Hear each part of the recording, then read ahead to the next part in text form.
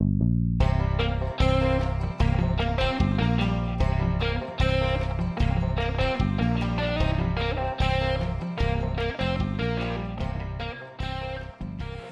everybody, to the Good Old Boy Podcast, where we're champions of the common man. Good old boys talking about life and what makes us who we are. Thank you for joining us.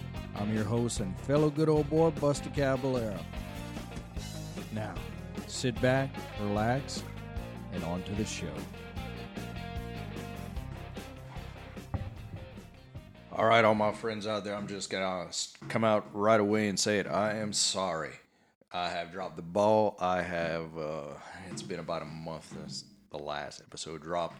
And, well, getting this started, life kind of took its turn, and a few other things popped up. Holidays, did some traveling, spent some time with the family, just kind of got things refocused, and coming back at you now, really strong, episode 8. I've got a great guest here today. Finally got to get together with this guy. Girls went out for girls' night. I said, baby, I'll watch the kids. Or she said, you're watching the kids. So I said, yes, ma'am. I'm going to call a buddy, see if he can come over. And I have my buddy here, Chris Morse. Hey. In the studio. You're going to have to get a little closer up to the mic. Howdy. Yeah, he's playing the laid-back cool guy right now. So. She wanted you to watch the kids, and you had another inclination on that, but you compromised and watched the kids. Yeah. Okay. They're all asleep before 9 o'clock. Before 9 o'clock. Before 9 o'clock. That's a win. But I did it by myself for the first time. Win. That was like the first time I ever put all 3 kids to bed. I witnessed it. Was that a shit show? Thing of magic, actually. I was really impressed. Yeah. Chris, welcome, man. Thanks for coming over. Glad to be here. Thanks for having me. So, let's give you a 30-second, man. Pour you a hot mug give me your elevator pitch. A hot mug of Chris. Well, 36-year-old business owner, own a construction company, married, father of 4, twice married. Never gonna go down that road again. This is the last one. It's a good one. It's just thank God every day for my wife and what a trooper she is putting up with me. Like to hunt, like to fish. You hit the nail on the head with the intro song. I got to tell you, I felt like I was like Bill Dancer was about to like step into the booth and we would talk about Bassmasters, and I think you hit the nail on the head. I appreciate it. And so my wife and I moved offices, and so now where our kids' playroom was, it's now our office, and where our office was, we made it the playroom, and that's a lot smaller room. My wife's business is taking off, ladies, the Khaki Cow. I'm going to plug it. It's my show. Guys, send your wife there. They're really 2 moms doing a great thing.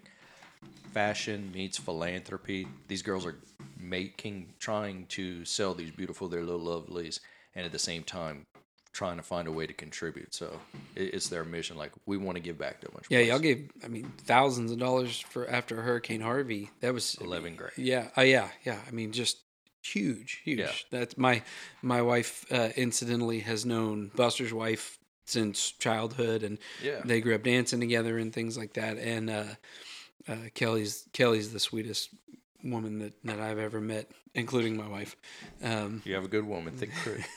Lindsay, please, thank you for letting Chris come hang out tonight. Thanks for signing the permission slip. I did file 48 hours ahead of time. She did also sign the liability waiver. So we're so good. All right, we're not covered. Yeah. So, how's your steak? Steak was excellent. I have never had sous vide steak before, and Buster, he treated it like a dadgum queen, and that thing's so easy to do. Oh my gosh, it's 2 hours in a 130-degree bath. Turn the grill on the hottest you can, and throw it on there. Salt and pepper and garlic salt, not garlic salt, just regular garlic. And those ribeyes had to be your dad's an inch and a half thick. Yeah, they were good. HEB Prime, but your dad's his deer The lollipops. The lollipops. Yeah, the lollipops. Man, if your dad took the time to get that deer and make deer lollipops with it when most people chunk the ribs. He took it. He really wanted to go all the way because we were tired of getting a deer, and you start to that first week you're into it, and you're making roasts and you're making your stews and you're doing that kind of stuff, but generally you've been pretty wasteful getting the product that you're going to get and keep, and then it always winds up fizzling out, and you wind up with a deer shoulder from 2 seasons ago that's in the back of your freezer. I cleaned mine out recently. Yeah, I got rid of a bunch of old meat I had. And it's a drag. It's a drag because if you think back, every time you take life that's significant, and when you hunt for deer, especially deer in Texas, white-tailed deer, we've got a really robust population, and so we're pretty readily able to take advantage of that and take these deer. And I don't know about for you, but for me, whenever I take a deer, it's this big rush, and so there's a memory attached to it, and it's almost like you're wasting that good time, and you're wasting that memory because you had all the preparation and the care to create that memory and to save this meat and to set it aside, and then it kind of goes to waste. You kind of dishonor that hard work you did. Do people give you stuff though? Oh yeah. Yeah, give it away. Don't let it turn into. I'm bad about that because it's in the fridge outside, and I hardly ever go out there. And I keep the kids' Cool Pops in there. And, but so I get given some. My dad gets given a lot, and he picks up a lot of stuff. So he when he's traveling back and forth, he's always picking up something here and there. He'll give it to us, and then he send it over here, and give it away. It's much better to let somebody get something out of it than letting it sit there and turn into a brick in your freezer. A couple of years ago, I shot a deer. It was late. It was a decent size deer. I think it was like a little cull buck. Yeah, it scored a 51 on BNC. It was like 3 on one side and slick on the other. Intense. And so I brought that deer in. And on the way back, and I'm coming from the San Antonio area, South Texas, where everyone is, great hunting. I'm thinking, I'm like, I don't even know if I have the room for this deer. Yeah. I'm trying to think what I got to do when I get home. I got to take it to the butcher. I got to do all that stuff. And I'm like, let me start making calls. So I did the meal, the kitchens and everything that will take in deer carcasses. Yeah, there's that's something that's they'll take in wild meat, wild game. It's very few. It's very few and far between. Oh yeah. But man, you think about that. Think about all the homeless people that you could feed and take care of with just you paid for the experience, or you went for the thrill of it, or you're just getting a management deer, and you sort of you have to walk away from it. Yeah. And what a good thing to do to be able to give it to somebody. Yeah. I know. I was talking to the other day where he said, my dad went and he saw like all these awesome deer, and he says, I didn't just want to deal with killing it and having to do everything. He's like, so I just let it walk. I enjoyed my time out there, which is awesome. Yeah, man, I'll tell you what, anytime you can go out and not feel the pressure to pull the trigger. Now, I mean, if it's last weekend of the season and you've got 5 tags left, you got to do. Just take one. Take one. Come on. What are you doing it for? For the good of the herd, for the good of the species. We create a stronger population when we take those cull bucks, or we take the lame ones. Can we switch species? Can we switch species? Yeah. All right. Ducks. How was your time? This last one was really good. We would much rather have gotten a 3-man limit, but 3 teal will certainly do it. It was my oldest son's first duck hunting trip. Nice. First time waking up early, running the boat early, and sitting out there in the blind. It was unseasonably warm.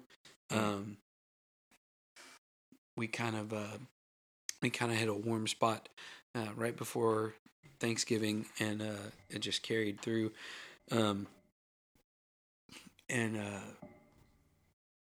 So yeah, we went and How did he do? He enjoy it? He loved it. We actually got some great video. He got to drive the 4-wheeler, and it's marsh out there. Sorry, I had it's okay. It's marsh out there where my father-in-law's place is, and so it's not driving the 4-wheeler down a hard path. I mean, it's sloshy and there's real low spots, and but we let him drive the 4-wheeler all by himself, and his poor little thumb. You see him, he'd get on a good clip, and then try. Oh God, I gotta shake that off. Gotta shake it off. But man, he stuck. You didn't teach him the trick with the palm? He drove us a damn mile on that little thumb. Oh wow. Yeah. He took it. He took us a whole mile through the mud, and he's just had the biggest grin on his face. We got some good video of it. He's 7 years old. He has fired ARs and handguns, and for some reason it was less intimidating to him. But when it came to the shotguns, he was real standoffish, real coy, and that was fine. I didn't want to push him into. Did he have his own, or? Yeah, I brought him a 20 gauge, little side by side. That I won as a door prize at a Ducks Unlimited banquet. Nice. Oh man, that was like the night of my life. I won the door prize. I won a silent auction. Got a 17 HMR Savage bolt action. Cleaned up. Yeah, and it had a nice Bushnell scope on it, and then I won this real nice rocking chair in the live auction. Oh, that's cool. Yeah. It's a real. Those banquets always have you hear some stuff they're giving away. Man. Like, what's the worst you win? What's the worst you walk out of there with? Yeti cooler? Oh yeah. If you didn't win anything, you just went through and you pay your entrance fee or whatever, and they give you the little stack of tickets, and you go put them in the silent auction things or whatever. You're gonna walk out with something. DU here in Texas is really strong. The organization itself is really good. I've been a member for a lot of years, and my father-in-law is a member and like a corporate sponsor. He always sponsors a table and a raffle item and stuff. But yeah, we love DU, and they're doing a lot to conserve our wetlands and just do our part. They got the Delta Waterfowl now too. Mm-hmm. A couple of different organizations. Yep. That's good. I think that way you're into it, but you're not tied to one. Well, and I think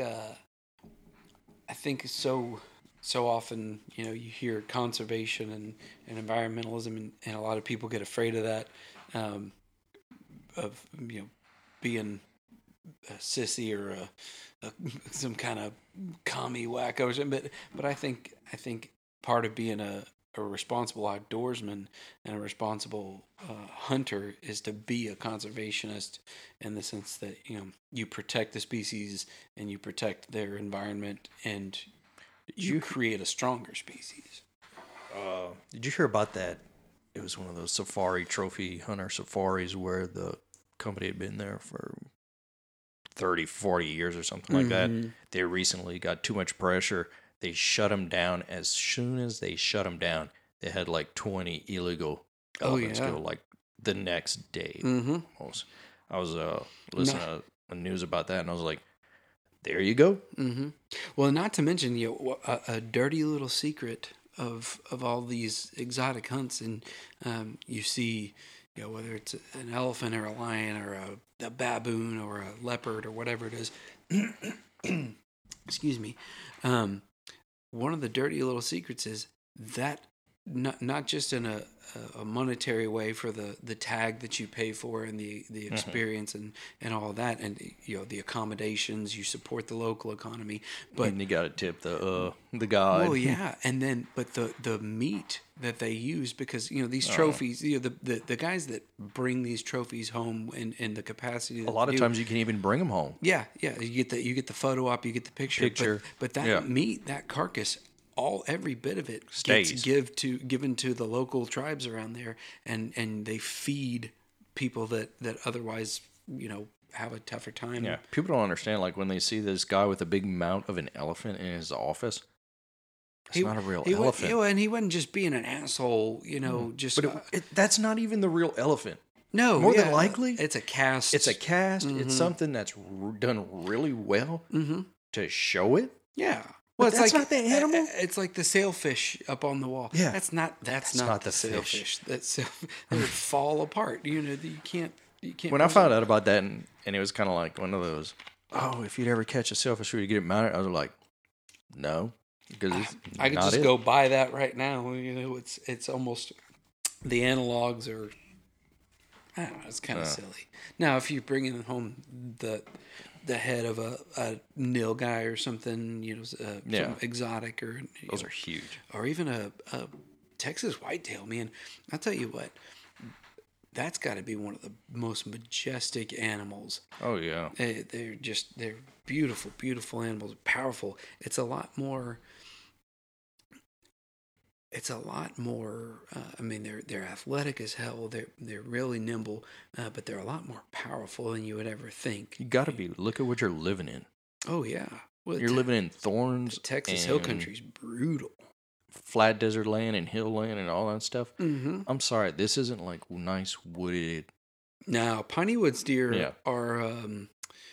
They're still. I mean, they're good deer. They're good sized deer, but they don't have the horns. No.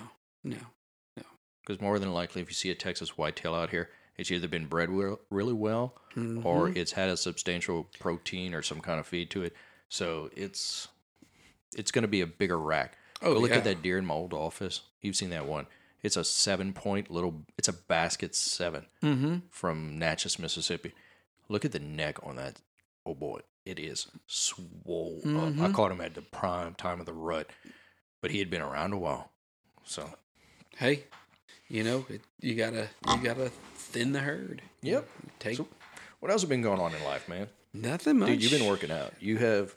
Oh man, I tell you what. For the last 2.5 weeks, I have not been working out. You haven't. I have been lazy. I'm just getting old, and I give a shit. It comes in spurts. How often were you working out before? Every day. You did too much. I'd wake up at 4 because that's when you got 4 kids. You don't have time to take 4 care of kids. yourself. So every morning, I got 3, and you saw what it's like. Oh yeah, me putting them to bed. I said that's like watching some weird go European. To bed. You're not getting any ice cream. You bribe them with whatever will work. Ice cream. I gotta take them now. I'll get them ice cream. Yeah. I got to because. Hey, they were very patient with Daddy. You're on the hook. Daddy was not the winner on that end, but they eventually worked out. So yeah. So yeah, we should have busted out the guitars and sang to them. Oh, I missed a huge opportunity. We could did. play them some dirty heads. We definitely play some dirty heads. Yeah. So wake up at 4. I say every day. It was 6 days a week. I would take. I would take one off, and then I just what was it? There was something. Oh, I got a real ugly cold, and I was just I remember that we were supposed to go to lunch. I was horking up shit and just not feeling good, and so when I begrudgingly took those couple days because I know myself. I take a couple days off. It's very easy. Oh, yeah. Like if you take one day off, like your rest day. You're still in that zone. You're still in the mind frame. You take 2 days off and it's diminished. You take 3 days off. I don't care what it is. You take 3 days off. If you don't do it the fourth, you don't want it. Yeah, you're like, That's kind of what happened with this. Yeah. Like the past week, I was supposed to record a couple of them, and I got busy. Mm-hmm. My people got busy. Yeah. I got to put out something. I'll just put out something next week. Well, yeah, and people, I think people are too hard on themselves in general, but you hear if it's important to you, you'll make time for it. I kind of hate that generalization because it's like, I have a lot of things to me that are important. Yeah. But you also have to prioritize. Just because I can't get to something doesn't mean that it's not a priority for me. It just means I have other things that take precedence over that. If it's kid stuff, dad stuff, I was telling Kelly this. We're in this age right now where, okay, if you get your living room clean for a week and next week it doesn't get to it, world's not going to end. No, it'll still be there. It'll be there. Oh. Now, my only two exceptions for that are before we go out of town, I don't care if it hair lips the booger man.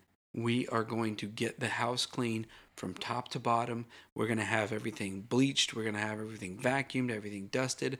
Because when we come back from anywhere, the last freaking thing that I want to do is put on the gloves and get scrubbing toilets. Hell no. Nope. That's hard. Yeah. No, I need a vacation from the vacation and just sit. That's that, and if we're having people over. Yeah, having people over, depending on what's going on. Yeah. I mean, I always would prefer it to be clean and nice. Yeah, I mean, within reason. Yeah. I mean, okay, take the laundry basket with all the clothes you need to fold, put it in the laundry room or the closet, put all and close the door. My underwear. Just shove them in there. I'll fix it later and wipe down the counters. And people are coming over. Don't mind my banana hammocks. Kelly hates that because I have a bad habit of I'm going to go on a golf cart ride and run into a couple of guys I know, and next thing you know, we're all in the back patio. And she's, why are you having a party? If it's fewer than 7 people, it's not a party. It's a gathering. I'll call you as a witness then, if it ever goes to trial. It's a gathering. It's a social encounter, not a party. Oh. I love it though. She's like, we need food. Probably so. Maybe not. Maybe it's just a couple beers, couple. Oh, yeah. So yeah, I wish we would have had a recording earlier. All the stuff that we talked about. Because we talked about some pretty heavy stuff. God, that was... Talk about conspiracy theories and vaccines and... We went down the whole gambit of what everybody's sharing on social media, I guess, and what you're seeing, what you're reading, what you're experiencing. Yeah. Learn. That was sort of... I learned you can shoot a lionfish with a customized Glock out of Florida. You absolutely can. There's no limit. You can take as many as they want because they're not afraid of you because they have no natural predator. But this guy built a Glock to go shoot fish. You can get those on Lone Wolf Distributors. We're accepting sponsorships here on the Good Old Boy podcast. At Lone Wolf. Lone Wolf Distributors. They sell these custom Glock barrels, and from a standard stock length to up to maybe 20 inches. I mean, really, really long, like ridiculously. Yeah. It serves no practical purpose other than what these cats are doing. It's in Florida because these lionfish are real destructive and they're tearing up the reefs, and they have no natural predator and they're an invasive species. No. So with the okay of the local authorities, they go hunt essentially for these lionfish with Glock pistols, these customized Glock pistols. So you get this barrel that's sticking out 18 inches past the end of the slide, and it's ported, and they'll just go screw it into the ear of this lionfish, and apparently it's really good eating. Like there's just no downside. Now I got to try lionfish. Yeah, no kidding. Well, you're helping out the reef every time you do. They don't belong there. Some asshole, had a pet that he didn't want to take care of, and he, it's like these idiots dropping freaking anacondas into the Everglades. Yeah, I mean, they brought some guys over for India to help. Yeah, like these little Malaysian dudes are running out there. Oh, what city is it where they're having a problem with crawfish? What? I didn't hear about this. Yeah. No. There is a... How can you have a problem with crawfish? Apparently the non-native species is getting into the... let's see.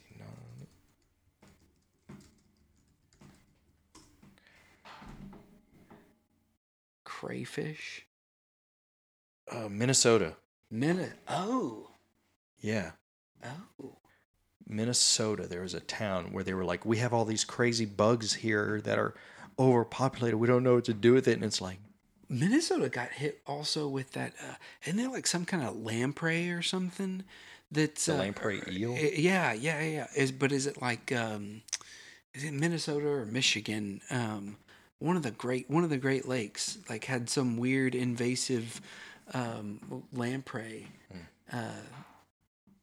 And those things are nasty, man. Those things they look like something out of a sci-fi movie. Mm-hmm. It's like this. Yeah, they got the teeth that are suction cup. Like it looks like the thing that they tried to drop Luke Skywalker into. Yeah, the Return of the Jedi. Yeah. Was that Return of the Jedi? Yeah, that was Return of the Jedi. I'm probably pissing off a lot of people going, it's Return. You got it right. It was where he's all dressed in black and Leia's in the bikini, the bronze bikini or whatever. Yeah, that one. That was a good movie. That's a dang good one. So, what else is that? Let's see. So we met. Let's back that up a little bit. Through our wives. Through our wives, and since I moved to Texas, I have, I've got my really good friend Tristan, who you heard. I've got my buddy Clint around here. Tristan's awesome. Clint's awesome. But basically, the group of guys that I hang around with, I've met through my wife. And very luckily, she told me, she said, you're really going to like this guy. Why? Well, he's so-and-so's husband. Who's that? ... And I'm like, oh, all right, let's go for it. Let's see what happens. Let's kick the wheels. Yeah. and luckily, like a lot of the guys in my wedding were all new friends. Mm-hmm. Clint, Tim's going to be here next week. Oh yeah. I know Tim. I've met Tim. Tim Kuhn. He's got. You a baseball fan? Yeah. Huge He's got something pretty interesting going on. A startup on baseball statistics.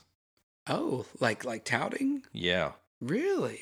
Yeah, it's. So it's like McConaughey and Two for the Money with Pacino. You remember that? I don't think. I do. Man, no, that was a real. So McConaughey was this like former college star, blew up his knee, but he had this knack for reading the other team. Like he knew so and so's dog died, or he's a gambler. He's a bookie. Bookie. But he's not a bookie himself. He does touting. He does like podcasting. Yeah, like he'll tell you like you need to put your money on this team for this I remember game. It now. And these are all the reasons why. Jeremy Piven's in it. Yeah. Al Pacino is in it. Isn't there an elephant in it? Yes. I think so. Pacino's daughter has a birthday party, and there's an elephant, and he's kind of like he gets pulled up from the minors into the major, stock. Yeah, and so it's Al Pacino's thing, and I guess they have like a TV show, and apparently this is a real thing in New England, because this is based on a true story. Like it was. This real. McConaughey's paying you. You'd better be. You better be a real story. Be a lot cooler if you did. Yeah. All right. But so it sounds like that's what he's got going on. Well, that'd be cool. I love baseball. I grew up playing baseball. Yeah. No, I'll have Army on. That was the first one I really met. Mm-hmm. That dude. And she was like, look, this is my best friend's and her husband, we all went to school together and everything. And it's like, all right. They always said, like, who's going to be that fourth one? Mm-hmm. So we met. It was a good time. Yeah. So yeah. Oh man, that was so. Going back, it's like, all right, you're gonna love this guy's husband. Well, you and I have a lot of commonalities. And things like that, we love all the same things. I've been very fortunate. I think there's only been like 2 or 3 people home. Like, I'm good. Yeah. No, that's. I mean, it's I'm a firm believer in keep your circle small and your beer cold, kind of an attitude, and not for any other real reason than just, like any relationship, it requires work, including friendship, and especially somebody who's in the same spot as me. We got a handful of kids, and we're married, and we got demanding jobs and all this kind of stuff. You want to put the kind of work into maintaining those already logistically tough to maintain relationships with somebody who's who fits well with you. And like you and I don't think there's a thing that I've talked to you about that like we don't just click on. We got it. Yeah. Man. Yeah. Oh. Go grab lunch here and go. And of course, then we go like a month or 2. Yeah. Sometimes go a month without even and then somebody will shoot each other a text, and then we just this. Yeah. Yeah. It works out. It's really nice to.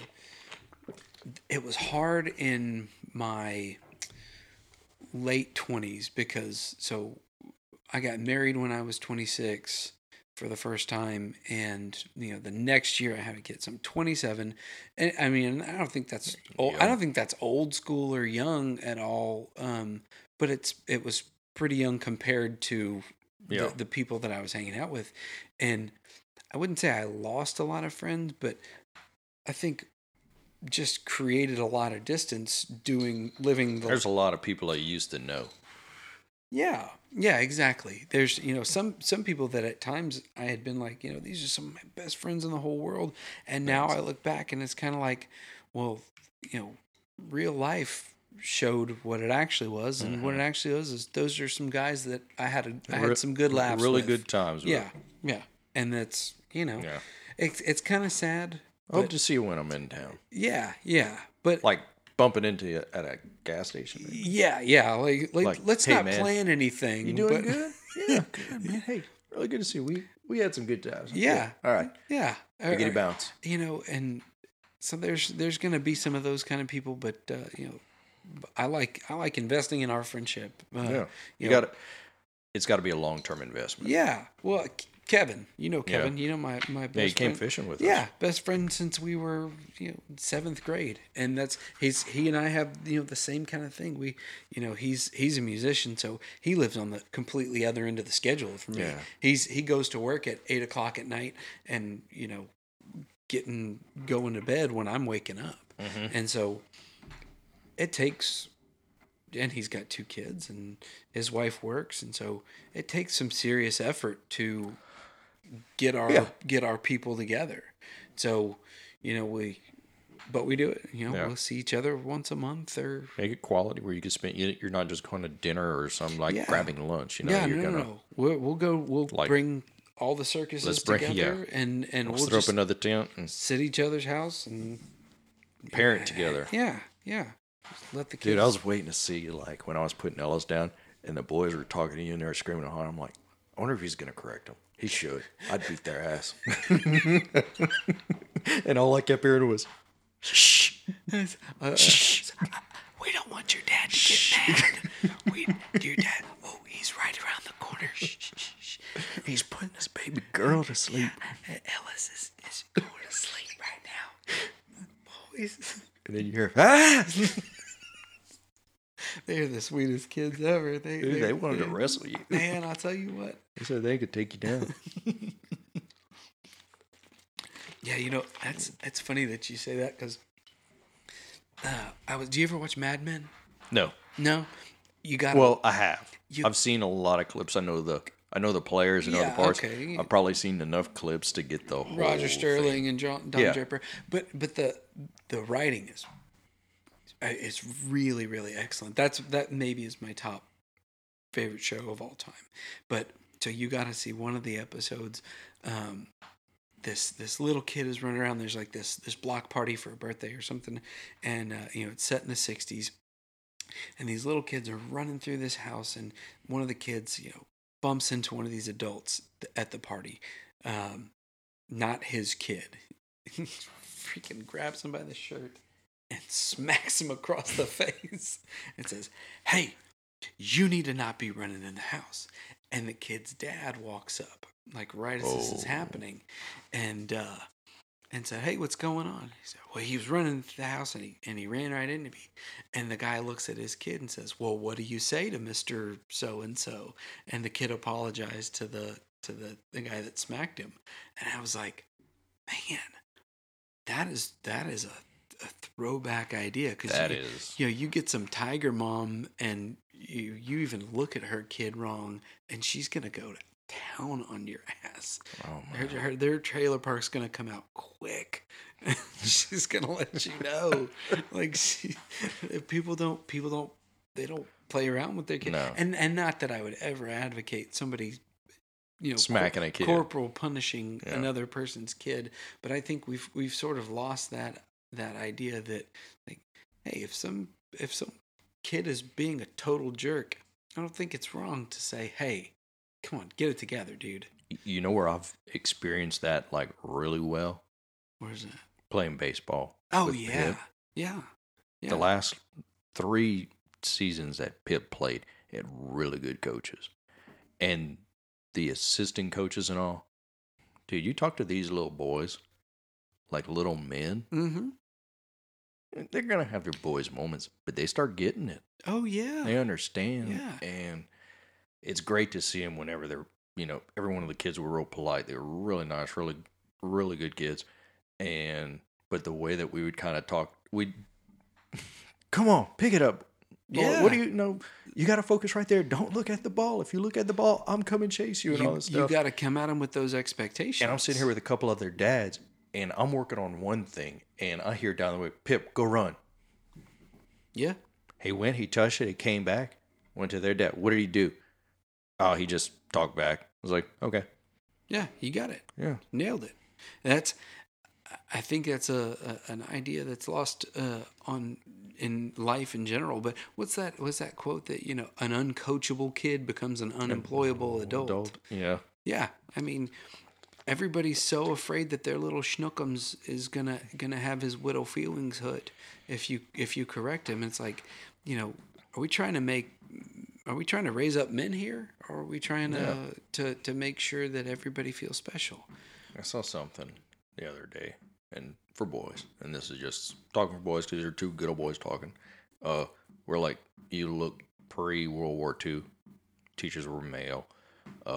You had males predominantly did the workplace, and now since World War II, where the women went to work to build the ships and everything. Mm-hmm. Thank you, ladies. Mm-hmm. And as it progressed on, now it's more female predominantly in the education system. So your your kids' teachers. We're 90% raised by women these days. It's I don't know. I think we've sort of devolved. As men, we've sort of lost our purpose. Mm-hmm. At an institutional level. I got a clip of something the other day, and it was something about, I'm always trying to find good stuff to better me. And it was a talk about, how do you raise like really good kids. So I'll watch it. And the guy says, if your kid picks up a rock to throw the rock, let him throw the rock. I mean, not at a person or anything. Yeah. If he just grabs a rock and throw it, because that's what little kids do. That's what little boys do. They pick up rocks and they throw them. Okay. That's what they do. They're going to hit something eventually, and you got to tell them no. Mm-hmm. You hope, Yeah. But that's like gambling.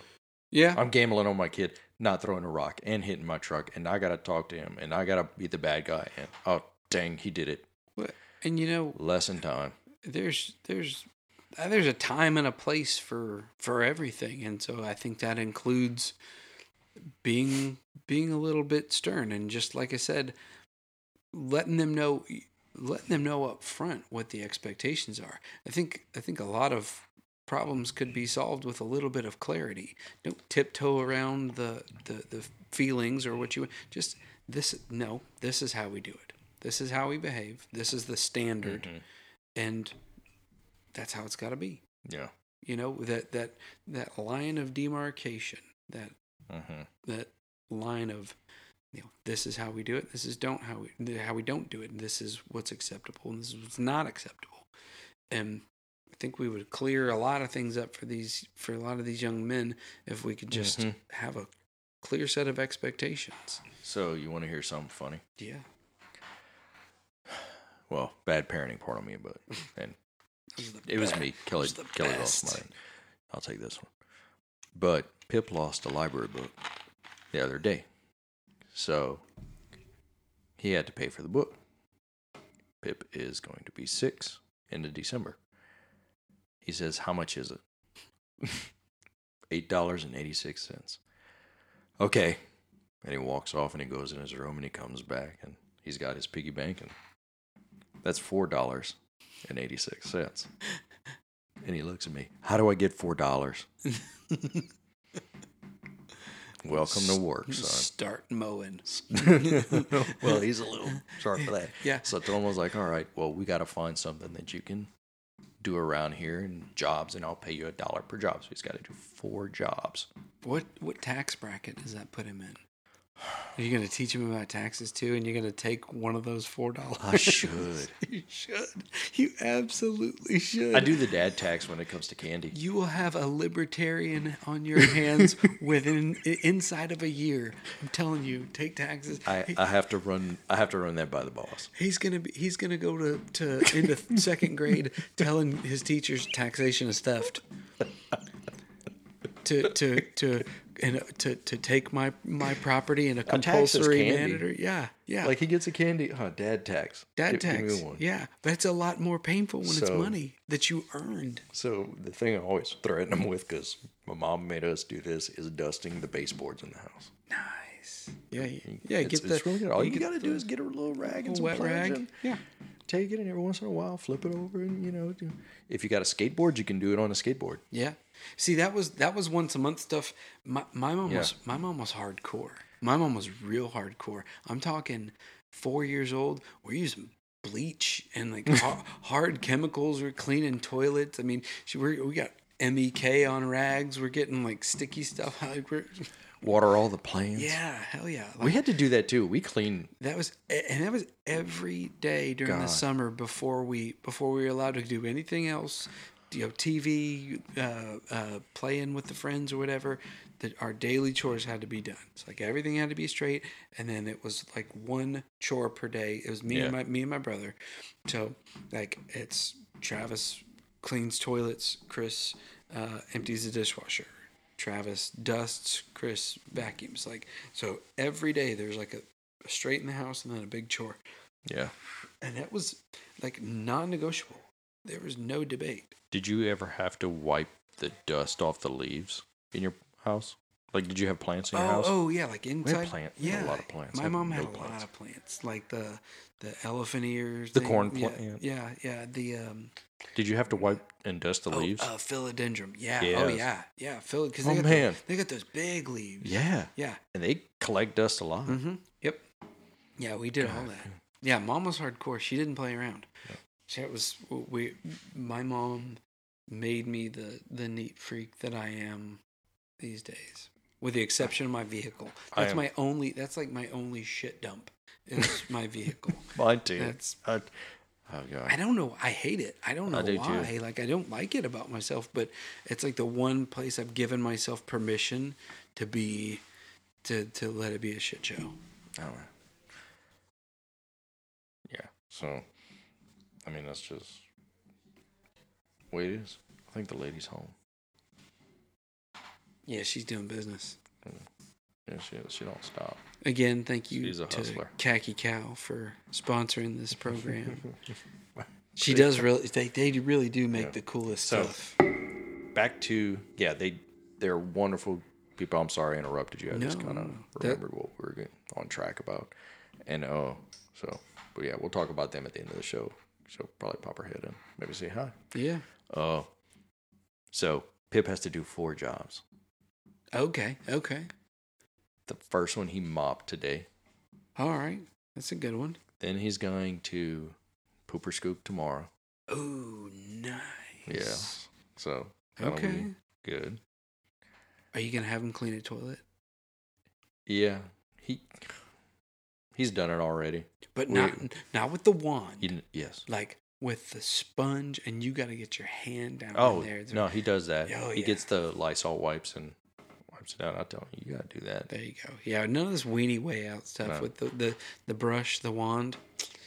Nah, you got to get your hands dirty. I wonder if I can do him the push broom on the back patio. And I don't know. That's tough. That's the. Do you have like a softer bristle one? Because I could see it's a medium bristle. I could see him like getting frustrated and giving up on the idea.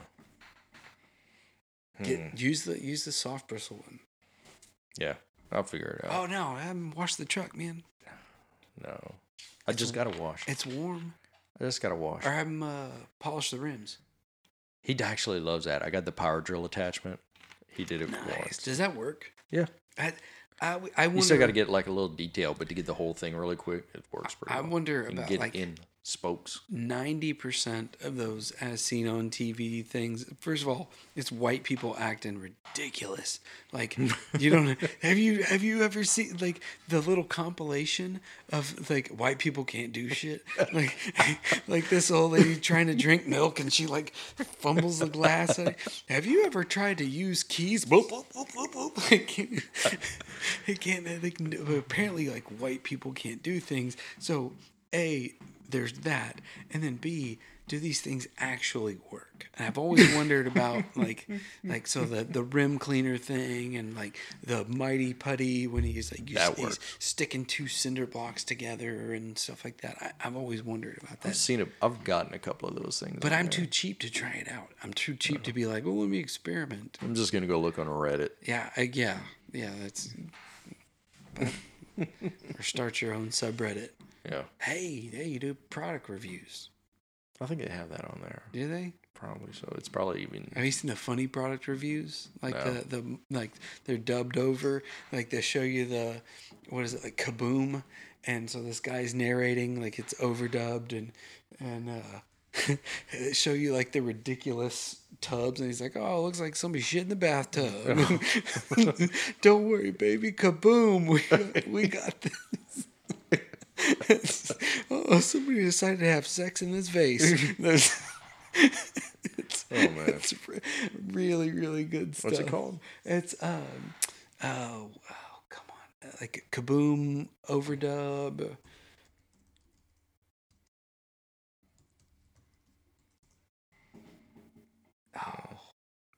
We'll find it later. Yeah, we'll put a link to it. It's really, really good. It's hilarious. But yeah, and I don't have the financial inclination to experiment. I don't know. I'm too cheap. That gets me in. But do you Amazon Gold like when you get the? Oh yeah, hell yeah. Same thing. I'll Amazon the shit out of it. But I guess stuff that I know. But in general, I'm really cheap. Like it's kind of like all of my home improvement stuff. I know how to do it, and I have the tools and things to do it. But the biggest reason that I do my own projects is because I'm too freaking cheap to pay somebody. What will you pay someone to do? Because I have my chore. Nothing. I mean, well, okay. Like, there's something. I pay a yard guy. Like I have a yard guy, but it's not because I actually really don't mind mowing the yard at all. More than anything, it's just the time. I don't have 45 minutes to go mow. And I had to get a yard guy. And I love doing my yard. It really is. I grew up. My parents' house is a really small house, but is on an acre, and for like we had an old Montgomery Ward riding mower, and I guess it was probably we started mowing when we were in like 4th grade. How old are you in 4th grade? It was like 10, huh? 10 or 11. So we'd mow with the tractor. But one summer it broke. Like it broke down and we didn't get it fixed for like the whole summer. So my brother and I, like we push mowed the whole acre. Yeah. That sucked. That was awful. Can you start a fitness movement based on things you used to do as a kid? Like push mowing an acre? Push mowing an acre. I bet you probably could.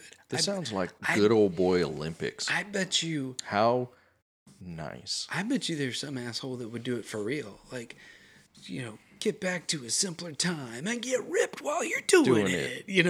Like push mow the back. If you have an acre of field or grass, please contact me. Yeah. You want mowed for? If you want it mowed, I want to come push. I want to push mow it. Can I use a walk behind, or does it have to be a push? No, it's like a push mower. Like none of the self-propelled stuff. Like that was for the rich kids. We didn't live on that side. Dude, this is a competition. We didn't live on that side of Friendswood. I had to move bricks. Oh, we did plenty of that. We had this for some reason. Like the bricks had to be moved to a different place because it was killing the grass. So we go kill the grass. We had a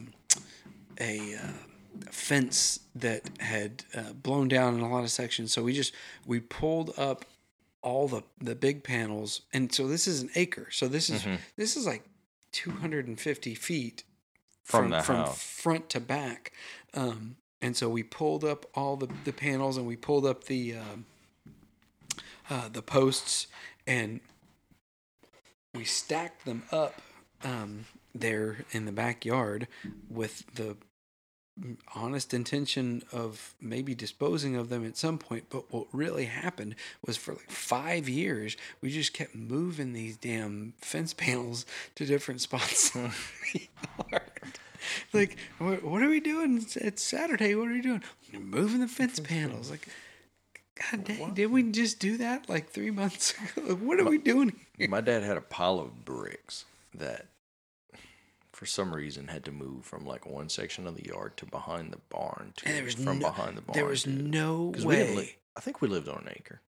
It may have been less than an acre. But there's no way he was going to use them for anything ever. They're probably still there. We had everything's been sold, but I bet those bricks are still there because some dad bought it and goes, "Oh, sweet, free bricks. I'm going to use those one day." Funny thing, the guy that bought my childhood home, was a friend of mine in middle school. Oh, yeah, that's pretty cool. Yeah, but the guy I think he liked the house. So. Yeah.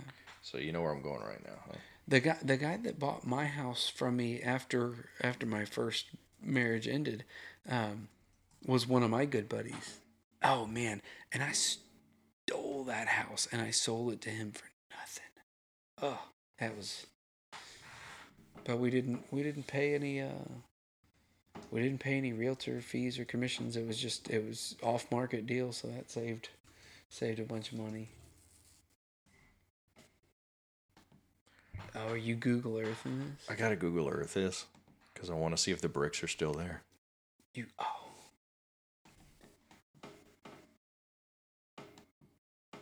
it is. Okay, so that's it. So you gotta zoom in. And can't zoom in anymore. That makes it 3D. I know this might sound kind of crazy, but I'm interested. So there's the barn. Okay, there's the bricks. You see that? The bricks are still there. How many years is that? 20 when I graduated. Okay. The bricks are still there. And how long were they there during your childhood? Oh, 18 years. So 18 years. Those bricks have been in that cube and a half of bricks has been sitting there on that property for 38 years. And I guarantee you, maybe 2 of them or 3 of them are missing from the original collection. God.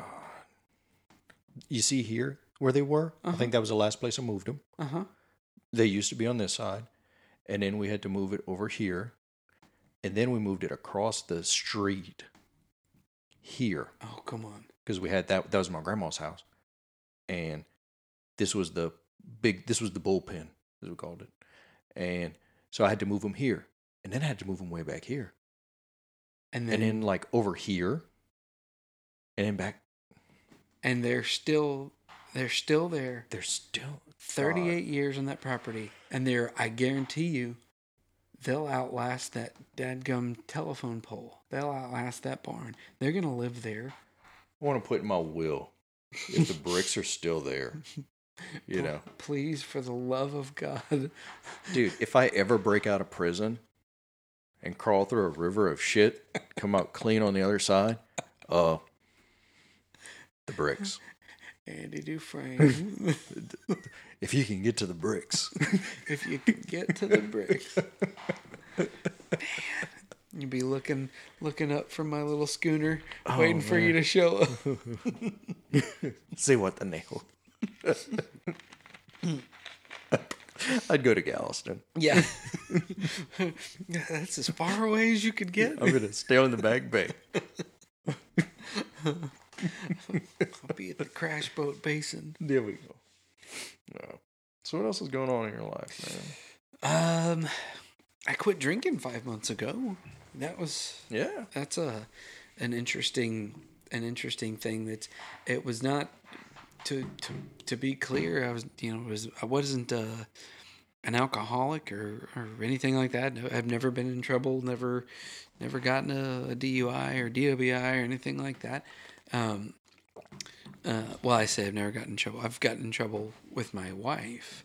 I got kind of got to the point where I was behaving a little too bad, a little too often. You know, once in a while you play a little golf and you have too many and you come home and you have to sleep it off. But you know, 3 times or 4 times in a year is too much. And so I after behaving foolishly on the last time, I said, well, I think I probably ought to give my liver a rest anyway. I think this is a good time to push pause. And well, that's good. I mean, like I was telling you, I've been drinking my entire adult life, and I don't know that I've gone this long since I turned 21 and not had any alcohol.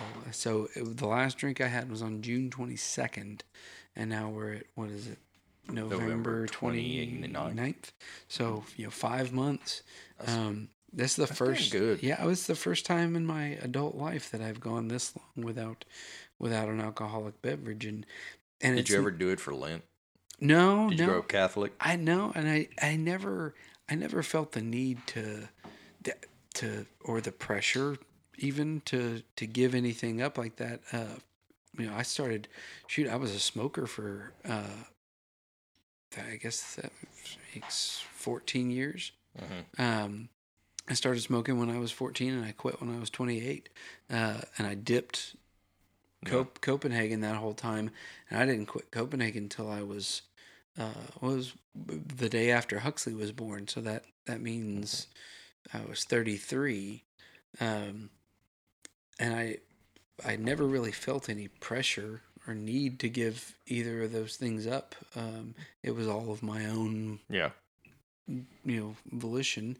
Well, good for you, man. It's neat. Like we were talking. I'm curious about it. I mean, I feel very clear-headed, Yeah. And you hear, I don't really buy into new age stuff or anything like that, but they hear people talking about your vibrations and that and that alcohol lowers your vibrations. I don't know how much I buy into any of that, but I will say I definitely feel more clear-headed. I feel more present, and that's something that the wife has been pretty vocal about. Like, you just feel you're acting more like you're here. You're more involved with the kids, and not that I wasn't. I think just work and stress and. Yeah, I think more than anything, I just I just wanted to. Like I just wanted to drink, and I don't think there's anything wrong with that. But you're a good old boy. Yeah, that likes to have a good time. Yeah, and I don't think we need a reason to do. I think we get conned into feeling like we have to make an excuse for why we wanted to drink or why we wanted to, smoke a joint or smoke a cigarette or take a dip or do anything. The truth is, you can blame it on whatever you want, but the truth is, you just did it because you wanted it. You didn't want to do something else. Yeah, and you continued to do it because you wanted to continue doing it. And when you want to stop, you'll stop. I think it's funny that, like when you look at my dad's generation, I mean, these guys are. How many really in shape, like 60, 70, 80-year-old guys do you know? I think the number's getting higher, but it's not, Now, how many guys our age and maybe older do you know that are like in really good shape? That aren't on Instagram, you mean? Like, because that's what all those. I mean, that's. I'm talking about guys you know in real life, not just Instagram, not that. Handful, maybe. Yeah. Most guys are just like us, just regular dudes, and you got. I got a little sympathy belly from all 4 pregnancies, and it never left. So the baby weight is still there. Yeah. And you know what, man? But like, I'm fine with that. I'd like to not feel like a sausage stuffed into a casing. Yeah. When I go to the beach in the summer to go surf or something like that. You got to take me surfing. Man, anytime. We got to get together with my buddy Jared and go surfing. Let's go. He was like, there's a picture of him surfing the tankers. Oh yeah. With, have you done that? Fulbright, yeah. But he was like a pro surfer, I think. Okay. I'm gonna see him this weekend. I'm gonna bring my stuff. We're gonna record. Yeah. Hell yeah, that's awesome. Man. Hopefully, I've got a bunch of occurrences lined up to hopefully drop a bunch of episodes coming up soon. Maybe new episodes coming soon with the right intro. Yeah. But I'm seeing. I really thought I was expecting to hear Eastbound and Down. Yeah. Honestly. I don't know what I can do with the music. Yeah, I think that's right. You probably have to pay for licensing and stuff like that. But going back, I think with like my dad's generation, those guys like just continue to drink and smoke, and now they're all on. How old's your dad? 74. Okay, so he is Vietnam or Korea. He didn't serve. Actually, no. My dad did serve in the Army Reserves. Yeah, my grandpa did too. My dad's dad who'd passed. So he was born in 36. Popeye was born in 36. Dad was 44. So he would have been. And he was like in a weird age where when he served, it was right after Korea and right before Vietnam. He was kind of right in that middle place. Yeah. And so he was stationed in Germany. And I don't know why he didn't, why he wasn't drafted in Vietnam. Because he was still young. He was still fighting age. Mm-hmm. But I don't recall why he wasn't drafted. If he just wasn't, I mean, not everybody was obviously, but I never knew why he served, but he was out before Vietnam and never got drawn back in. But so look at the draw. Yeah, so your dad is my dad's old. My dad's 74. He's older. It was his birthday this past weekend or so, right before Thanksgiving. But seeing the older guys like his generation, a lot of those guys are still drinking, still smoking, still, not the best lifestyle. Right. But I'm seeing like our generation, for the dads, for the guys and all, like a lifestyle change. Shifting, Mm-hmm. Whereas it's becoming more trendy and like typically 10 years ago, we're sitting here, we're 28. Let's make it 30. How old are you right now? 36. Okay, yeah, I'm 37. Let's go 5 years ago. If you and I would have got together whenever our wives, what would we have been doing? Probably drinking some drinks, beers, or chilling out here, probably grilling again. What do we do tonight? We're grilling. We ate vegetables. Vegetables. Yeah, two vegetables. We had salad and asparagus, and a steak. But then we're sitting here drinking water. Yeah, I got a Diet Dr. Pepper. Yeah, what's up with? That's my.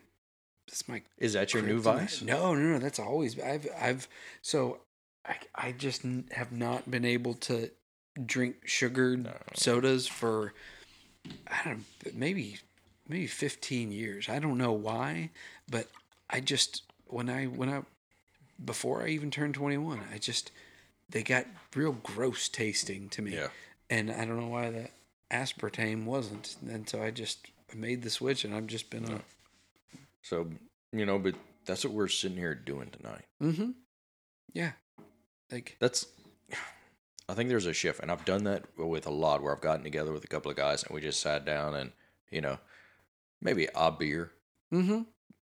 Or maybe a few more. Mm-hmm. But mostly it's just been chill. So I think there's there's a generational shift where like you start getting our age with, you have 4 kids, I have 3 kids, my buddy Patrick has 4 kids, Clint's got 2, 2 or more, very few 1 kid. Mm-hmm. And dude, it's tough to keep up. Yeah, you can't. It hurts worse. I mean, hangovers were never fun, but when I was 20, a hangover lasted about an hour. And a good strong cup of coffee, and I'm back in the game. Yeah. No sweat. And then I'm 25, and I'll spend the better part of the morning, moving around. But and if I gotta go throw up to make myself feel a little bit better, and eat some oatmeal or something like that. By the time I'm 30, a wine hangover, which is a totally new thing because I'd never really been a wine drinker, but at 30, a 2 bottle of wine hangover lasts for 3 days. You're like, it's hurting. It's like they say the hangovers, hurt more than they used to. Mm-hmm. Well, and it's actually biologically true. You want to know why? Why? I'm going to tell you why. Tell me why. We drop some knowledge. God, if we were recording the first 2 hours, like when Chris first got here, we went down a rabbit hole. So tell me why. So there is an amino acid called glutathione, and it's something that your body produces naturally at a cellular level to help your cells rid themselves of waste. It basically your body's natural chemical scrub brush, right? And so as we age, we produce less of the glutathione, and so our body naturally declines in its ability to detoxify and rid itself of cellular waste, and the accumulation of cellular waste is what we experience in our hangover symptoms. All right. You may know this or you may not know this. How long does it take to replicate, like when you're 35? To replicate that amino acid? Like, is it doing it, Oh, you're doing it at a cellular level all the time. So, you're just producing less of it. Right. But have you ever had it where you haven't drank in a while, and then you go out one night and you kind of have more than you need to, and you use Uber, and you wake up the next morning and you feel amazing? You go to a Dirty Heads concert and you have the best night ever, and you wake up the next morning, and I felt like $100.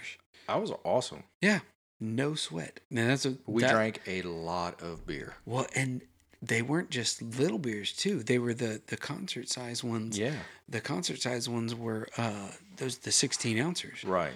And there was like Carbach and all that. Oh man, we had the Hopadillo and the Hopadillo. What was that? The Kolsch style Love Street. Yeah. You're just going through the gambit of Texas beer. Yeah, we didn't do like the Crispy Boys, like Coors Light, Miller Lite, Bud Light. We didn't like it was good craft beer. I think you can still consider St. Arnold's a craft beer. Yeah.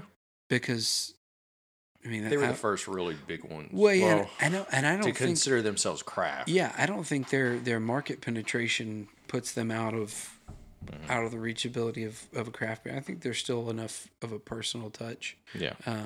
What's that guy's name that owns it? Brock something. Brock or Spencer Brock or Brock. I don't know. I know Brock isn't his name.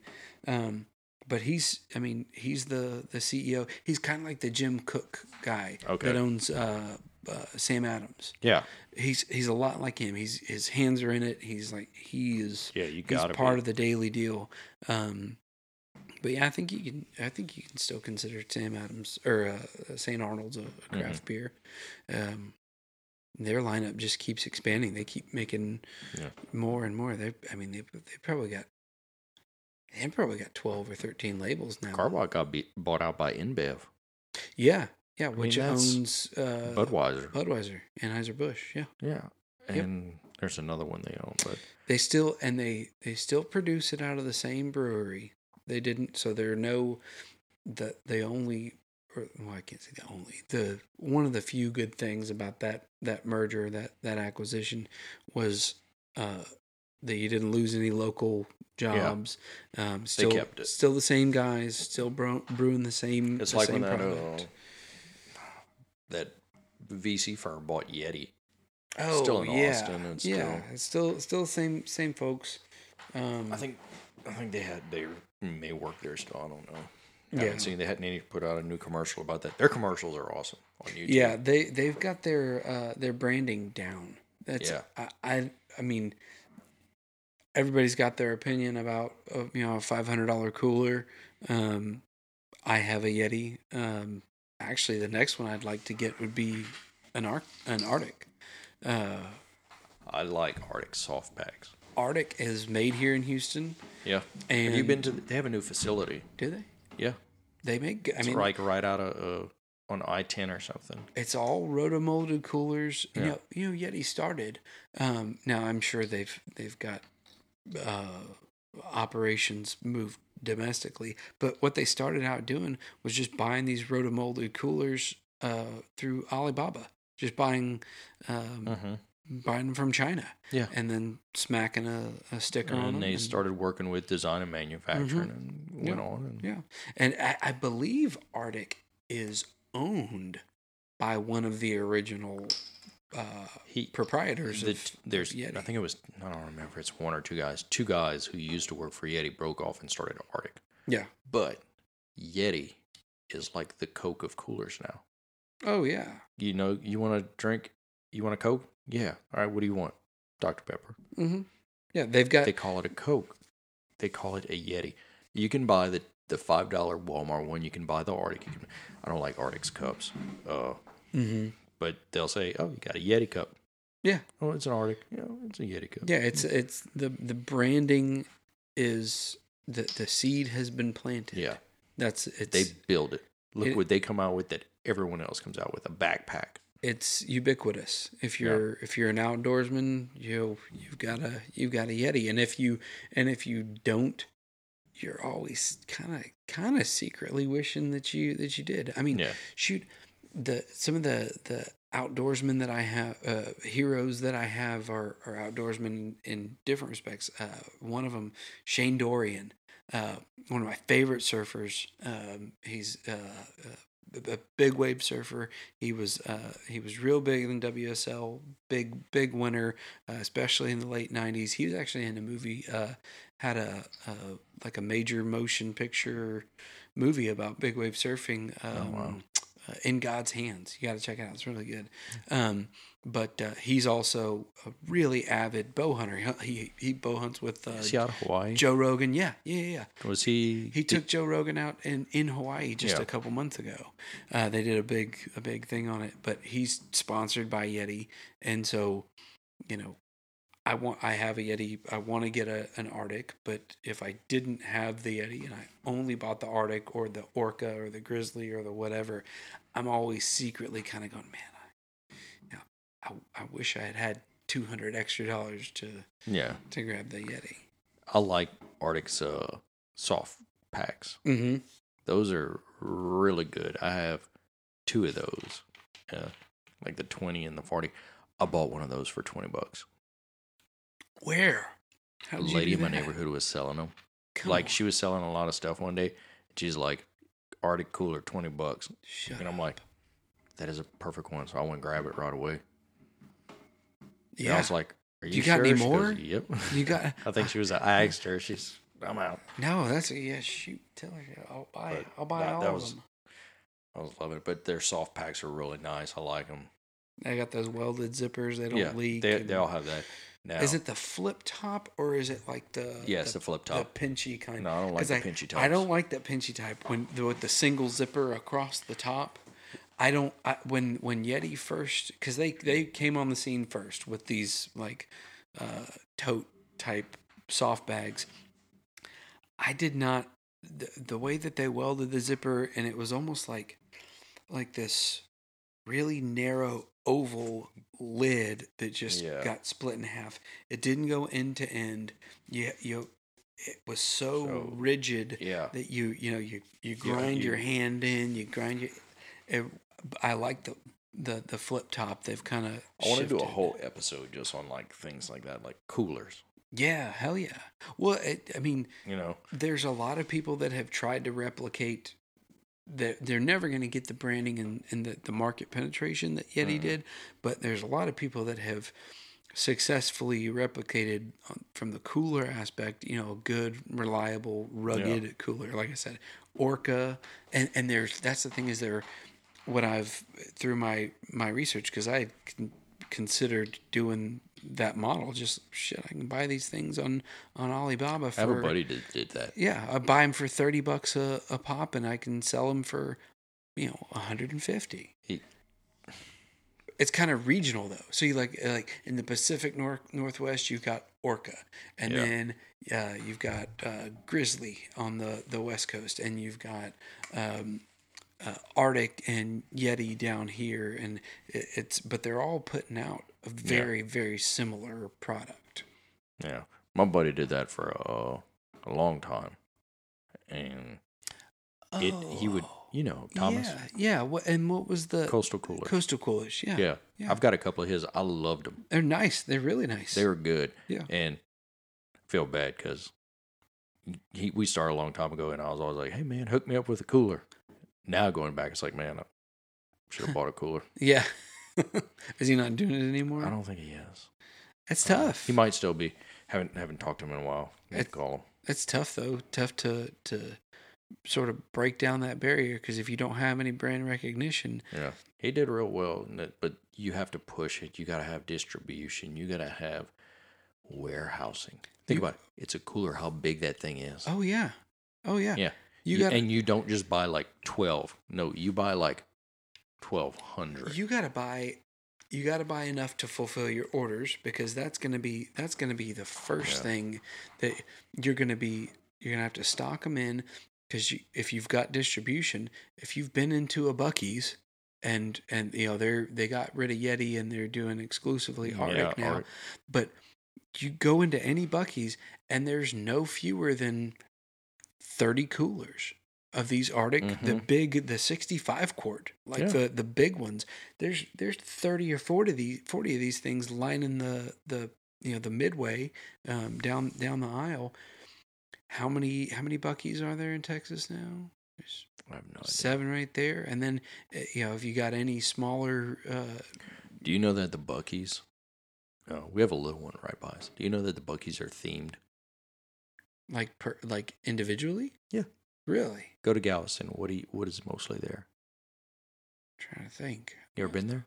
To the one in Galveston? The one on the way to Galveston. The Texas City one. Yeah. You ever been in it? Yeah, but I don't know. I paid attention. It's all fishing. Oh. You go to the one in. Okay. I get what you're talking about. Yeah, the one on I-10 in was it Luling? It's all hunting. Yeah, there's all this the same thing. The one on 71 right there at Bastrop. Yeah.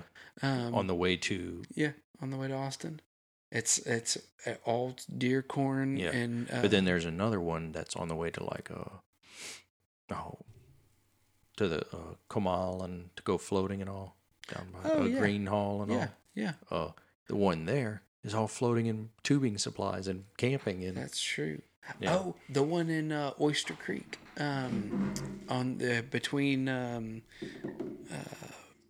between Freeport, or not Freeport, Surfside and Lake Jackson, right there. That I believe that was the original Buc-ee's, and that's all bait and fishing lures and that kind of stuff. And then they also, last time I went there, and that's a pretty small one, but they had like your crawfish table. Yeah, they're not the table, but the one in the cooker with the big. What location was that at? Oyster Creek. Okay. Yeah. I think it's the same thing. The one on I-10 in Baytown. Mm-hmm. Just filled with. That one's got a lot of good food. The smallest one that I've ever been to is in Alvin on 35. Yes. Right there at 517. Yeah. That one is teeny tiny. Have you been to the one by my house? Yeah. Yeah. They at least have the taco, like the little thing where they'll make the handmade taco. They didn't even have that there. I mean, it's like a true, just a gas station convenience store. It's like just two registers, and I mean, you could, if you put Exxon on the door, you would believe it was an Exxon station. Well, man, if you can't tell, we took a little break just now. This is probably going to be the longest so far podcast that we have. It's just good topics. But what you want to talk about, man? What's have you seen lately in the news that's like been like, ooh? Oh, in the news, or anything interesting? I'll tell you. Picked up any new toys? I have got Man toys. Man toys. Yeah, but we'll come back to that. But what you? Well, I was gonna say, I'm glad the midterm elections are over, because the lead up, like for 6 months, it doesn't matter what station you turn on or what political bend you have or anything like that. It's just overload. It is. Overload. And so, like, I just had to take a pause on watching news. I just waited for my father-in-law to tell me who to vote for. Yeah. And he sent me the list. And my wife, Kelly, sent me the list and said, "Here's who you vote for. Thanks, babe." Love Iron Mike. What's funny about that? My dad used to do the same thing. So, my father-in-law, he watches a lot of he's going to come on the show soon. There you go. He watches a lot of the political race around here. And so he's got his eye on the pulse. He's got his experience.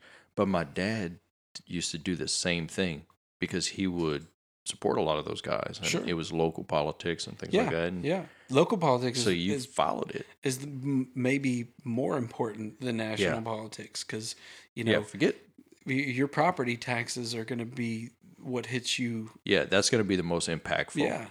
Yeah. Like if you were looking, all right, who's running for the new tax board on this? Oh man, what about that guy? And like start covering that, like they do national news, like this guy once said a bad word in 1975. Yeah. Or what's even more important than that is the ballot initiatives. Proposition. Nobody really digs deep into those or pays attention unless it's your cause celeb.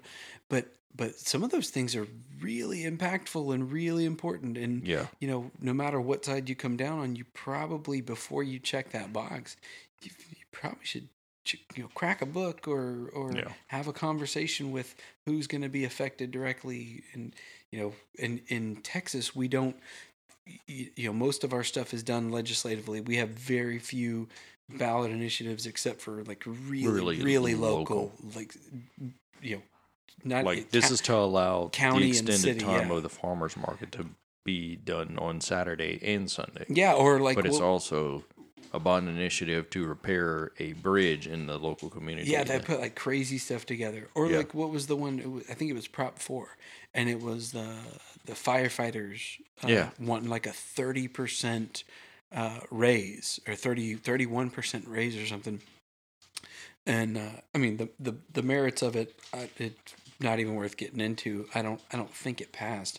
But that's something, regardless of what your opinion is on it, that's something that is going to directly impact it was for me, it was, the resident of the city of Houston. Mm-hmm. That was something that could add an extra quarter of a cent on your. Yeah, which, I mean, it probably doesn't sound like a whole lot, but it's. You take the population of this area where League City alone is over. Is it over 1 million now? It's got to be. Or over 100,000? It's got to be. Well, no, probably not over 1 million. It's got to be. It's 100,000. Yeah. Well, let's Google that shit. Yeah, Google. I think it's over 100,000.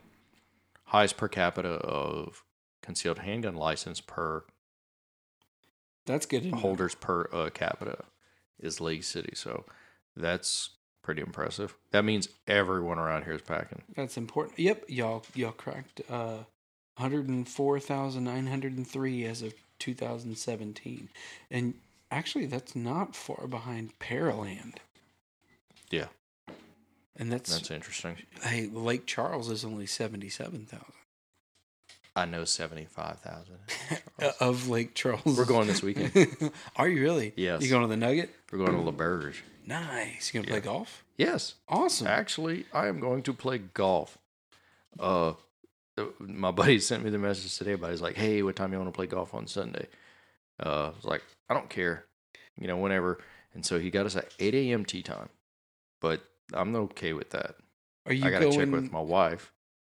So at 8 a.m. tee time, I think I'll be all right. You playing 18? 18. The golf is free. So I can't beat that. I can't be. That's why I can't pass it up. Like I was like, all right, if we're not, the financial guy in me is like, I can go buy a bottle at the local of Crown. We can sit around, make drinks at the hotel, and watch the games. Or now we can go play golf. Free golf. My bar tab just got bigger. That would have been $100. Yeah, that would have been $100. So that's that's a win. Maybe I'll Wesley snipe it while I'm at the casino. That's a win. That's a big win. The last time that I went to LaBerge, it was when we were doing work at Spindletop in Beaumont, and we decided that we wanted Daryl's sandwich and to go pull a couple slots because we were that close. And so we popped over. It was me and my dad and our other business partner at the time. And we went in, and I dropped 200, and it lasted me about an hour. What'd you play? Played slots. I played a little bit of blackjack, and I lost it on. I lost it. I played a couple of good hands of poker, and I lost it on blackjack. I was a little.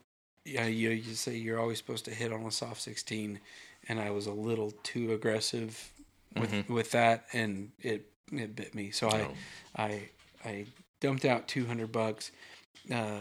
Dad was out fashioning that, but our business partner, he went in there, and he went back for that third $100 trip to the ATM, and we sat there for about 3 more hours and watched him on the $5 slots, max bet every time, the Wheel of Fortune one.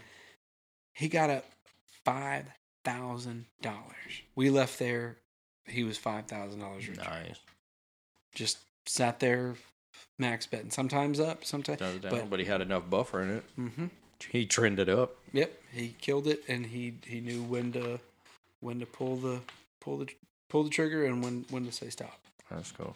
Last time I went, I got up about $700 or $800 on with only $100 put in. How do I describe this? It's craps, but it's like the video game version of craps. Oh, yeah. Where you have like dice in the middle and they bounce them around and all that. And, right.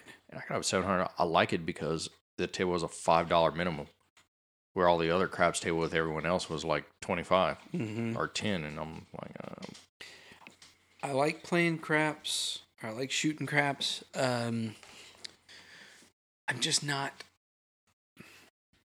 Like, I can follow the directions of the dealer and kind of pull some advice from surrounding players, but I'm not familiar enough with the game to say that I'm a effective player. Right. You know? It does have your best odds in a casino. Mm-hmm. But once again, I'm kind of like you. I'll play the point. I'll play, I'll pick numbers. I'll play a couple of, hard ways and things like that. But the horn high yo, all that. No, I don't. Yeah, it's. I pretty much keep it on the keep it on the line. Yeah. I'll just play the line and then. Yeah. That's pretty much what I know how to do. I'm not familiar enough with the rules. Maybe I'd do better if I. Oh man, the biggest loser for me is roulette. Well, yeah, it is the biggest loser. Oh man, I lost $500 in 30 minutes the very first time I went to L'Auberge on roulette. I mean, just got hammered. When we were there, one of our coworkers, she won $100, so we convinced her to go put it on the roulette table on black, and it hit. No way. Yeah, I got a video, and like all of us are like so excited about it. We're like, yeah! And of course, this is during the day at the L'Auberge, and there's a guy on the side of her, and you could tell he's like, I thought y'all had jobs. Yeah, y'all should be at work, and I'm just like, everybody goes excited. And he's just like, I'm here, It's man, hilarious. I definitely, every time it was a net loss cash wise, but I got my monies. I would stay long enough and have enough money on the table to where like I'd go get all my drinks. I'd get all my drinks, and so I made up for it. Like that. What was your strategy? Just like pick a number or 4? Or... with roulette, yeah, I was going color because Did you do that thing where it's like, I put it on black and I put it on black and I put it and it hits red, and then you switch to red, and then you if you lose you start all over with 1, and then if you win you put another one on, and when you win you put another one. And every time I felt like I needed to make a change, it was the wrong thing to do. Or anytime I was up at a card table, the dealer would change and it would go cold. It's just like, God, I can't. I'm too cheap to do this. I'm too cheap to. Yeah. I know how hard I had to work for that money. So like, I think that first experience losing the $500, that was like, oh God. But I think my personal limit is $200. Like I'm not going to be willing to lose more than that. Yeah, I'll go to 3. I just if I'm not being watched. Yeah. And that's what I'll do more. So Man Toys, you picked up anything good new lately, or cheap, or actually secondhand even? Got a new pair of waders, some breathable waders, because my old pair had sprung a leak. But they lasted 4 years. What'd you get? That's just the Magellan breathable neoprene Academy special. Yeah, oh yeah, $49. You can't beat it. I mean, they'll last you about 4 years. And you got the boot on that? The neoprene. Okay, boot. So you need the. So you get the wading boot to go over. Okay. When the last time I got wading boots. We were supposed to go wade fishing. Well, I'm really hard on my. We need to get out in the water anyway. Dude, that night was crazy when we went fishing. Yeah, it was. That I don't think I had seen it rain that hard in Galveston forever since I lived on the island. Yeah. But the last time I went and got wading boots, I'm really hard on my stuff, and I try and take good care of it, and I keep stuff washed. But a lot of the stuff it's not good quality. The zippers the paint comes off and they swell, and they don't buckle, or they don't zip up and down, and then they get dry rotted real quick. Yeah. So I bought these Soft Science wading boots. Man, I'll tell you what, those are the most. I'd wear them around like shoes if Lindsay would let me. They are so comfortable, and they've really taken a beating. Yeah. I'm lobbying for her to let me wear them like shoes. That's good. When I was gonna go with you, I had to go get some stuff, and I was like texting you. I think, man, are these supposed to be bigger, smaller? What does it fit? I had no idea. Mm-hmm. So then we didn't go, so I just brought it back. Oh man, yeah. I got a Waterloo rod. Because I got to stop buying Castaways and All Stars. All Star used to be really, really good. They got bought by Academy. There you go. But I got to stop buying the Castaways because they snap. They snap. My trout rigs snap. Get a 7-foot, a light action, and they snap. But I got this Waterloo, and it's the Salinity model. Mm-hmm. Really, really good. Really snappy. I got it a little bit longer. I got 7.5 feet. And a Lew's speed spool reel. We're talking about one to lose. I had been wanting one for a really long time. I've been researching them. I've been, every time I go to Cabela's or Bass Pro or Academy, I'm always giving them a little test run. So I pulled taking a stroll by. Yeah, well, and I kind of, testing the water. Got a medium grade one. That speed spool is like I think it's like $110, $107 reel. And man, it's favorite rig that I've put together so far. Really, really good. So it warms up a little. Yeah. What we need to go do right now is go look at the drum or the grouper. Oh yeah. I don't know. The grouper. Well, the flounder migration. Yeah, flounder. That's what I'm thinking. It's late at night. I'm tired of it. Yeah. Yeah, the flounder around here has been really good. It's supposed to be really, really... Do you know you're only allowed to have two? Two? Yeah. Two in a boat. Do you know that... Oh, really? Yeah, that's the way I understand it. I could be wrong, but the way I understand it is two in a boat. You know you can only shoot 2 javelinas in a season. Really? Yeah. Did you know they're not pigs? No. They're a... Aren't they like... a Timony... and they're more closely related to a tapir. Yeah. Those ones at the zoo that it kind of looks like a pig. It's got a longer snout. It's got like this yeah, donkey dick looking nose. I was in a deer stand one time and my phone died. Mm-hmm. So I always get the little book that goes with it. Your hunting license. I just put it in my bag. Yeah. So I was reading that and it's like javelina 2 per year, and I'm like, oh. That's good to reconfirm. Yeah. It's been 2 for a while. The javelina, I've never. My dad and I were actually talking about this the other day, and we had watched a show, the Andrew Zimmern guy that eats all the weird shit.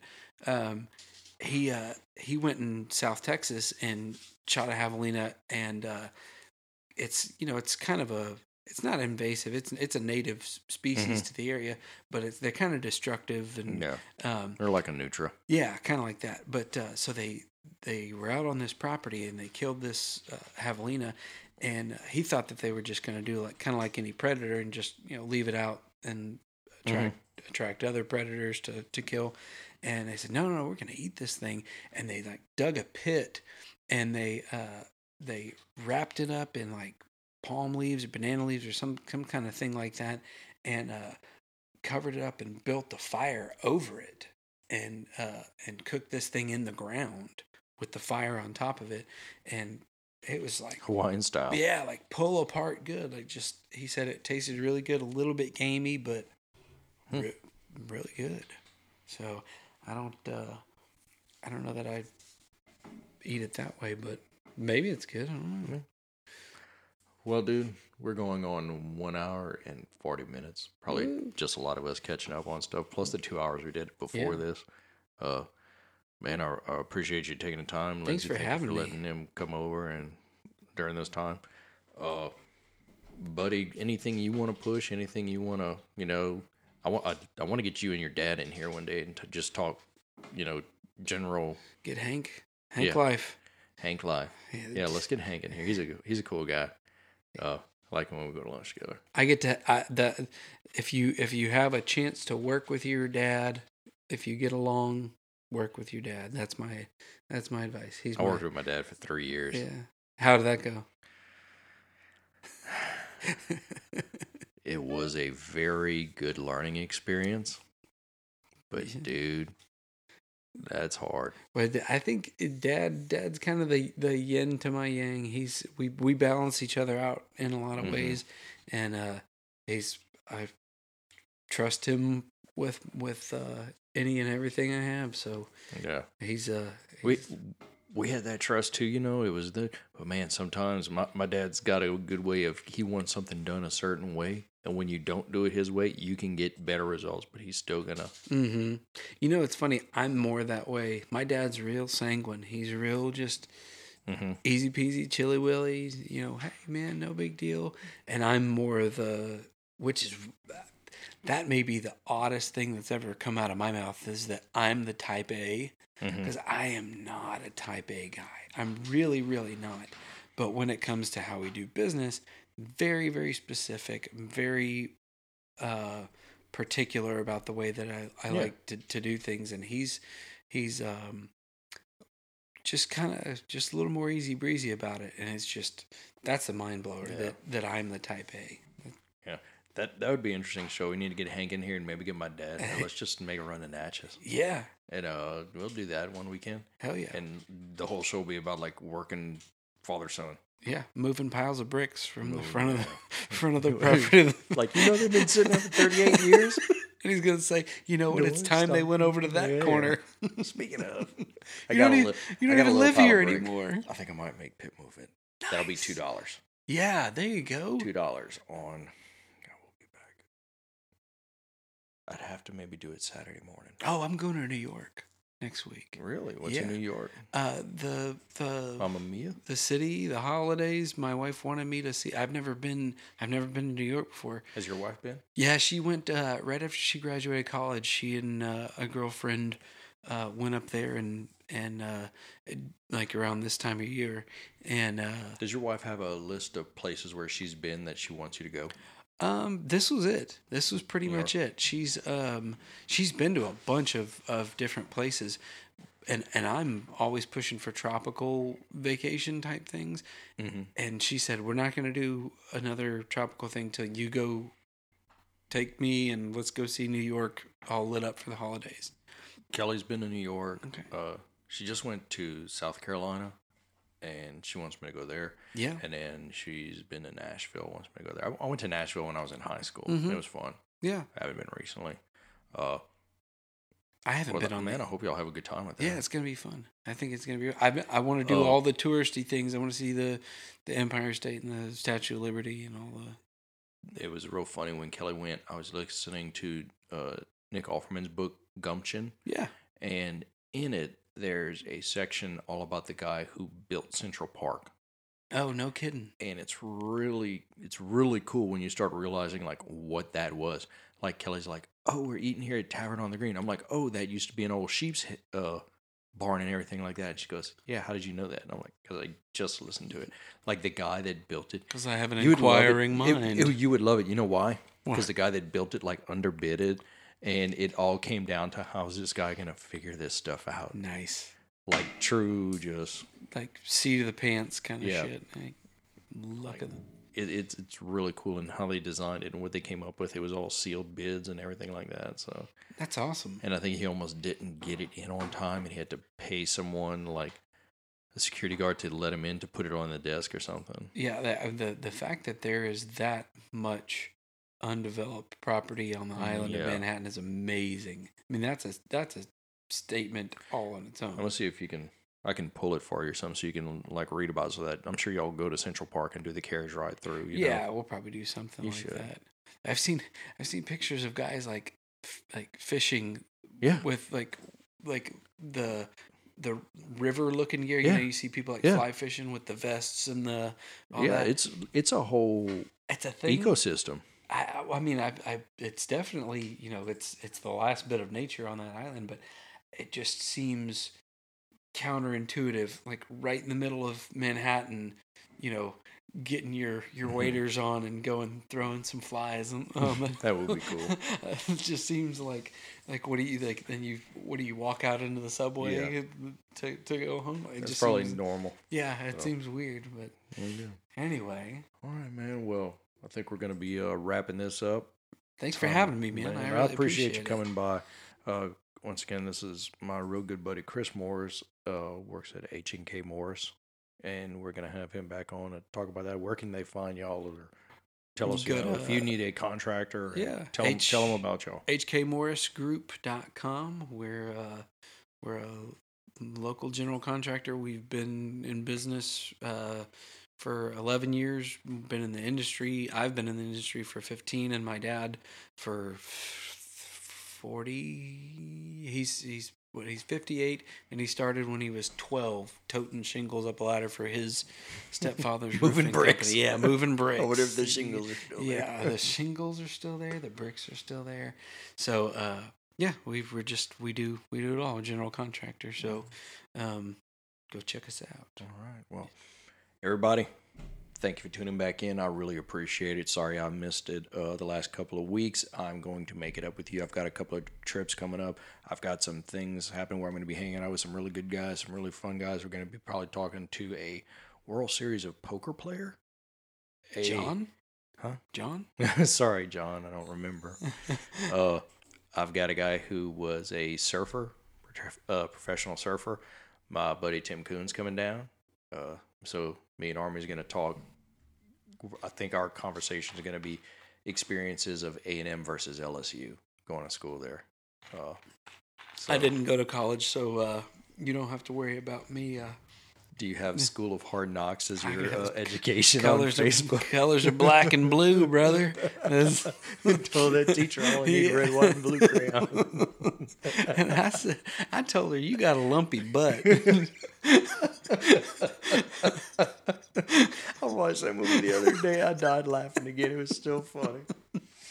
If you don't know what that movie is, go see The Ballad of Ricky Bobby, Talladega Nights. So once again, thanks for tuning in, guys. Thanks for listening. And once again, if you know a good old boy that we need to talk to, please send me a message and let me know. Find us on goodoldboypodcast.com and on Facebook and Instagram. Drop us a line. Tag us in your activities. Once again, if you have an acre of grass, we have a challenge. And get rid. We want to see how long it would take us to mow an acre. Oh, and weed eating too. You had to weed eat? Oh, hell yeah. Okay, so we're gonna basically do a workout. It's like the whole thing. Yeah. I need an acre. Yeah. I need an acre to borrow for a weekend. And once again, thank you for tuning in. I appreciate it. Please share. Please subscribe. Leave a review. We're gonna wrap this up right now. And as always, say hi to your mom and them.